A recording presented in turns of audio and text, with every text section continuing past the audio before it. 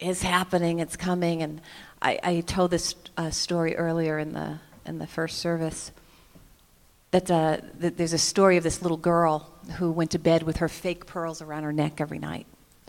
And every night when her dad would tuck her in, he'd say, "Honey, are you going to give me those fake pearls tonight?" And she's like, "No, Daddy, I want to sleep with my fake pearls." And this went on and on and on. And then one night she said, "Here, Daddy, here's my fake pearls." And he said, "Thank you, beloved." And he took her fake pearls, and then he put a string of real pearls around her neck. And so when we are asked to change and to grow, we're being called forth by the universe to give up our fake pearls, to give up those ways of being and thinking and believing that we think is real, that we think that's our goodies and that's our safety. And the universe is like, no, give that to me so I can give you what's real. And so I want to talk about change and transformation today as it relates to recovery. But not recovery in the typical sense that we usually talk about recovery, as in recovering from something. I want to talk about recovering the real something, that real something about you that may have gotten buried deep beneath the dust and grit of a challenging journey. That's something that is real about you, that is infinite, that is whole, that is complete, that is amazing. I want to talk about rediscovering that your sense of wholeness and worthiness and feeling good enough and deserving for the kingdom of heaven, which is a state of consciousness, which is the truth of who you are. I want to talk about reawakening to your badass sexy. Can you get with that? Because there is nothing sexier than knowing who you are. Is that true? There is nothing sexier than feeling safe and walking this world without fear and worry. There's nothing sexier than that. Amen. Amen to the sexy. And so I believe, based on my personal spiritual experience and the work that I've used to reawaken, rediscover, and recover my sense of wholeness, one of the most powerful formulas that I know to do that is by using the 12 steps of recovery. Now, the 12 steps of recovery are all in Scripture. And they're in every spiritual book you've ever read. They're just not worded in the way of in the ways that the 12 steps are worded, but they're all talking about surrender. They're all talking about cleaning house. They're all talking about giving your life and surrendering to God. But the steps are structured in a way that it's like you take one step after the next that takes you from powerlessness, a sense of powerlessness and hopelessness, to a sense of divine empowerment. So while the 12 steps of recovery absolutely have the power to address those really obvious life-threatening addictions to drugs, alcohol, food, gambling, sex, and the like, they also have the power to address those less obvious life-diminishing addictions. So before any of you already, have maybe kind of switched off saying, "Oh, this is for my sister. She's an alcoholic. She needs to be here." I just want to say to you, no, boo, this is for you. Yes? Because I want to talk about those life-diminishing addictions, those addictions to chronic fear and worry. Amen? I want to talk about those addictions to feeling like somehow, some way, God made a mistake with you and you're not worthy and you're not good enough. Amen? I want to talk about being so addicted to social media that you turn away from your own life, from your own purpose, while you're looking into somebody else's life that has nothing to do with you. Can I get an amen? I want to talk about being addicted to living a life that is so much smaller than you are destined to live, and you know it, don't you? I have discovered that the 12 steps of recovery, coupled with metaphysical principles, have the power to heal those deep core illusions of separation and all of those deep emotions that the 12 steps alone are not designed to heal. and that New Thought metaphysical principles, teachings, are not designed to heal without the accountability and right action of the 12 steps. But that together they create this mighty work that gets deep inside and connects you back to your oneness with the divine. I was one of those people where I'd been in recovery, and then I came to New Thought. And yes, I had grown and I had changed and I had healed a lot. But after years and years and years, I was still broken, or I still thought I was. I still found myself recycling those deep core issues that I'd had as a little girl. How many of you can relate to that? That no matter how long you've been around here in New Thought, that you're still recycling that same stuff, yes? So I had to find a way to bridge the gap between these two very powerful healing modalities that allowed me to heal, to forgive the unforgivable. Because I've had some experiences in my life where I felt like I could never forgive that. And this work has shown me that I could. I have found a way to allow that deep inner child, and I always touch myself here because that's where my little girl hangs out. That this work has allowed her to stand on her feet and become integrated into wholeness within me and to heal in ways that I thought that was never possible for me. Can I get an amen? How many of you can relate to that? So let me share with you how I've come to this understanding.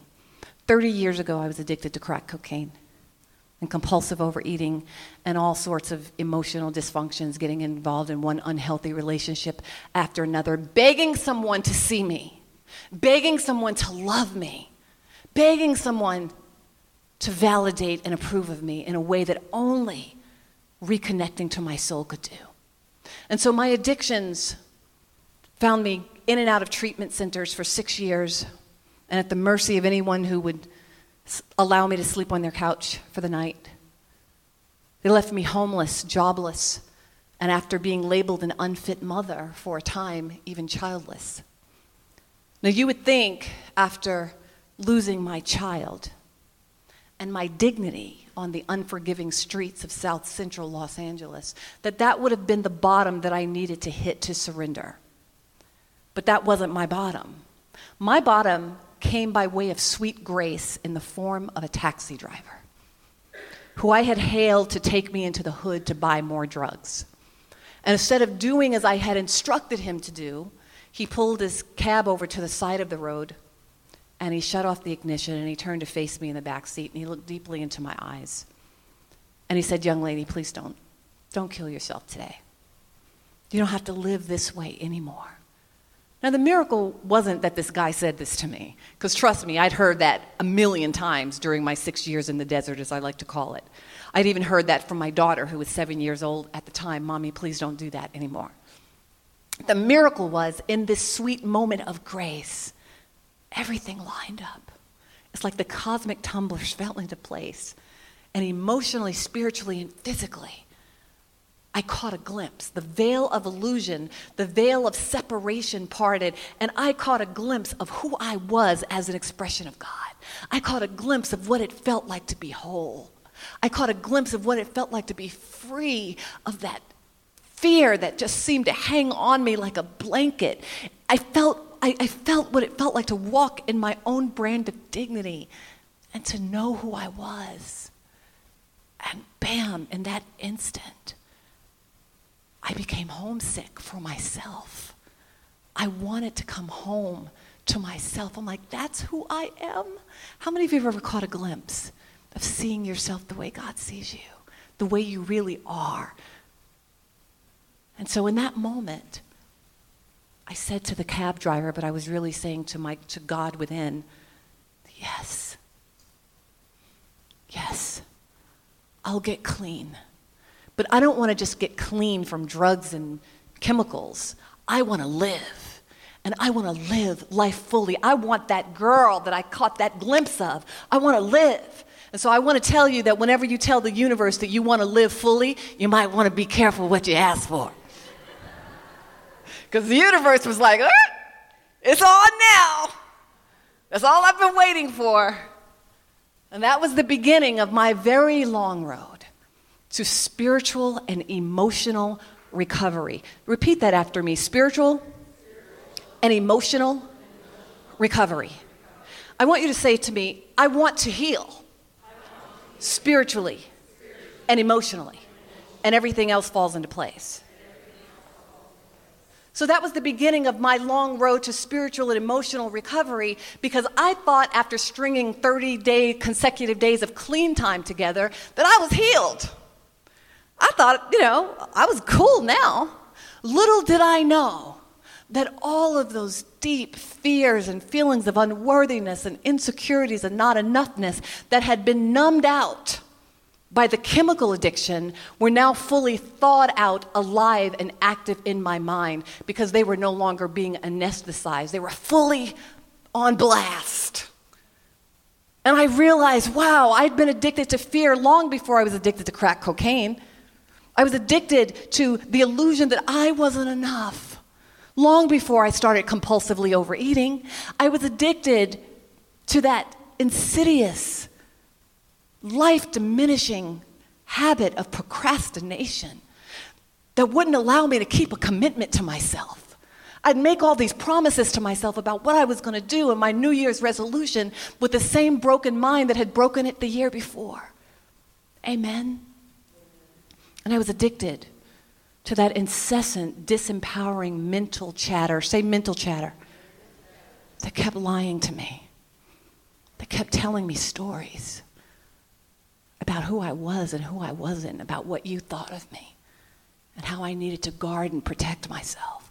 And I believed those lies over and over and over again until they brought me to my knees. Now, I've used the word addiction quite a bit. So let's get clear about what addiction is before you think this talk is for your sister. Addiction is, the definition of addiction is attached, where you are so attached and hardwired to a certain belief system, thought pattern, and behavior pattern that you become enslaved by those patterns, or you are in bondage to it, to the degree where you don't know where this way of being lets off and you really begin. You've taken it on as your identity and your safety. You don't know yourself independent of that way of being. Amen? And Michael Beckwith calls that sleepwalking, dreaming that you are awake. Bill Wilson, founder of Alcoholics Anonymous, says that the alcoholic mind cannot differentiate the truth from the false. But let's take that a step further, because all he meant was the unillumined mind. The unawakened mind cannot differentiate the truth from the false. The false, those lies, feel like the truth. And the truth feels like a distant fantasy that's for those people over there. It's not for me. Is that right? And even though it's causing you misery and pain, you can't let it go. And I know that every time I get to another pivotal moment in my life where the universe is saying, Esther, it's time to give me your fake pearls. Where it's time for me to change and grow, even after being in recovery all of these years and after being a spiritual practitioner. And I know that God's about to give me my real pearls. I know that something powerful is trying to birth itself through me. I still get scared. I still get scared. Because I know that this habit, this way of being that I've taken on as my comfort zone, I know that it's got to die. And it has to die because it's not big enough for the big life I've said yes to. How many of you are holding on to beliefs and thought patterns and habits, and you know it? You know in your soul it's not big enough for you, boo. Right? But yet you can't let it go. And the reason that you can't let it go is because transformation, change, feels like death. And I'm sure when the caterpillar, before it turns into the butterfly, while it's going through that mushy, messy metamorphosis, that chrysalis stage, it's messy in there. It's scary. It's unsure. It doesn't know what's going to happen next. While it's going through that stage, I'm sure if it had words, it would say something like, damn. What did I sign up for? I didn't mean it, God. I don't want to change. I can't tell you how many times I've said, never mind. And the universe says, oh, no. You don't get to turn around now, beloved. You see, I know who you are. You're made in my image and likeness. I know how magnificent, how beautiful, how strong, how amazing you are. And you don't get to turn around because I've got some wings waiting for you. Now, you can do this the easy way, or we can do this the hard way. How you want to do it? Whatever way you want to do it. Yeah, whatever way you want to do it. Scripture says if we hold on to our little lives, our fake pearls, we will lose our souls. But if we become willing to be transformed by the renewing of our minds, we will reconnect in consciousness to the very life that we're longing for. That's not out there. It's in here. And then in here creates out there. Yes? Bill Wilson said that all addiction has its foundation in a spiritual malady, a mental obsession, and a physical allergy. And this meets New Thought because a spiritual malady simply means you have forgotten home. You have forgotten that you're one with God. And when you forget that you're one with God, this creates emotional dis-ease and emotional dysfunction where we become obsessed with getting the external world to give us the ease and comfort and safety that only reconnecting to our souls can give us. And this is called the mental obsession. And every time you revisit the familiar pathways of a familiar obsession, whether it's an emotional addiction, say emotional addiction, or a physical addiction, you are, and I'm getting ready to say a bad word that we don't say around here in New Thought. In fact, our practitioners in New Thought, they hate this word, but I'm bringing it back. You're powerless. And I like to say Jesus the Christ was the first one that admitted powerlessness. And if homeboy can admit powerlessness, why can't we? He said, of myself, I can do nothing. Of myself, I am nothing. In the 11th step of the 12-step process, it says we pray only for knowledge of God's will and the power to carry that out. And therein lies the problem. Because even though we're all aware that God's will is synonymous with his nature, which is wholeness, order, harmony, peace, abundance, love, and all that good stuff, if there's so much unhealed static that we can't access that power, then we can't demonstrate it in our lives. Is that right? Then we are powerless. We are demonstrating powerlessness. We are demonstrating separation in consciousness. A few months ago, I was experiencing a dilemma in my life. And I found myself thinking really hard. Have you ever just thought your way into a coma? I just thought myself right into a coma. I thought I could obsess my way into the answer. And the answer is not vibrating at that frequency. The answer is not vibrating at the frequency of obsessing over the answer. It just ain't there. And so finally, I exhausted myself right into surrender. And I said, I'm powerless. I can't do it. And this amazing affirmation came through me.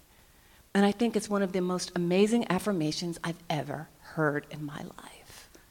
And I want to share it with you. Do you want to know what it is? I decided that every time my mind would recreate itself and tell God how to run my life, because God doesn't know, that I was going to say this affirmation. And I would say, I don't know crap. Can I get an amen? So I want you to look at that place in your life right now where you are efforting and you are laboring and you are thinking and you are obsessing and you're trying to hold on to your fake pearls and you're trying to protect yourself. And I want you to look at that place right now, and on the count of 3, I want you to say, I don't know crap. Okay, wait a minute. 1, 2, 3. I don't know crap. And now I want you to say, whoo. Oh my God, when we say I don't know crap, which is the metaphysical way of saying I'm powerless, you just feel that weight fall from you. Oh, I don't don't have to do it. I don't have to think about it anymore. It ain't my business. The how ain't my business. God's got this. But how does God got this? In step 2, it says we came to believe that a power greater than ourselves can restore us to sanity. This power greater than ourselves, Scripture says, my thoughts are higher than your thoughts, and my ways are higher than your ways. This power greater than myself is your real self. It's the truth of who you are. This power greater than myself can restore me. Well, you can't be restored back to something that was never the truth about you in the first place. Restore means to bring something back to its original nature of perfection. You weren't created addicted, unworthy, not enough. You were created out of the presence and power that creates galaxies and worlds, that is nearer than your hands and feet, closer than your breath. But there's a condition that has to be met in order for this power to restore you to the truth of who you are. There's something you got to do. And it says in step 3, it says we must make a decision. Say, make a decision. Make a decision.